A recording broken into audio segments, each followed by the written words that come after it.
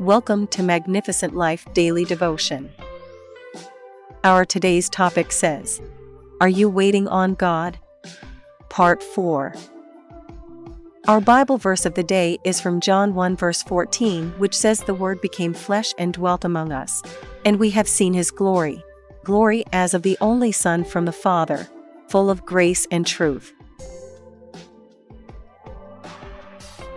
Are you waiting on God? Put your hope in His Word.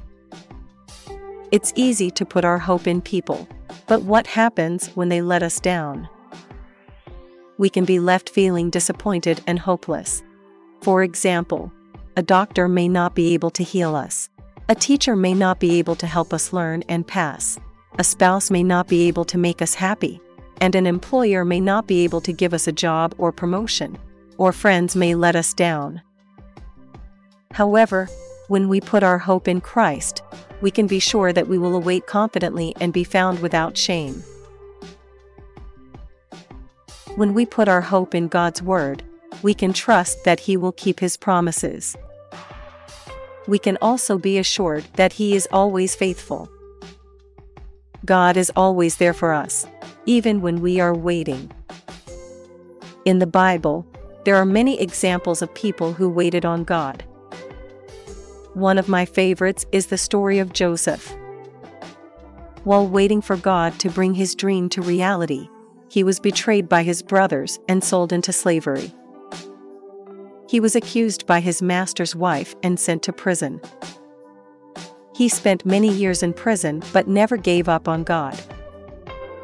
When he was finally released, he became the prime minister of Egypt. Colossians 3 verse 16 says, Let the word of Christ dwell in you richly, teaching and admonishing one another in all wisdom, singing psalms and hymns and spiritual songs, with thankfulness in your hearts to God. One of the most difficult things about waiting is that it can be hard to see the end from the beginning.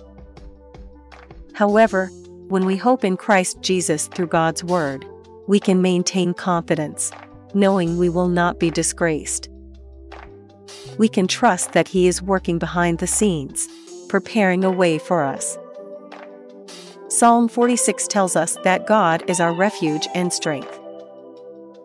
He is with us always, even when we are waiting. Therefore, our hope in God's Word is a source of comfort and guidance in difficult times. The Bible is also a source of hope because it tells us that God will come through for us in the end. We can trust in His promises, and we should pray for His help and guidance. God's words are always there for us as peace, light, healing, comfort, counseling, guidance, and inspiration even when waiting. Amen. As we close today's daily devotion podcast from Magnificent Life Ministry, I want you to remember Psalm 119 verse 105, which says, Your word is a lamp to my feet and a light to my path. Let us pray. Hear me, O Lord, for your loving kindness is good, turn unto me according to the multitude of your tender mercies. Psalm 69 verse 16. Psalm 118 verse 16. As the right hand of the Lord is exalted and performs mighty things, I declare, I shall not die, but I shall live, and recount the deeds of breakthrough from the Lord in Jesus' name. Amen. Thank you for listening to today's daily devotion from Magnificent Life Ministries.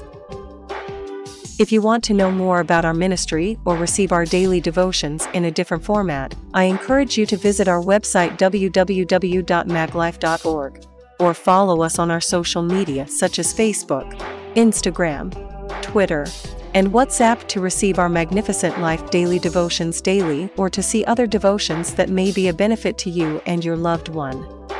Give it a try today. I believe God will touch your life for good because victory belongs to Jesus, and that victory is yours in Jesus' name. Amen. Thank you again for listening. Till the next time we meet again, I encourage you to hold on to Jesus because he is the author and the finisher of our faith. Amen.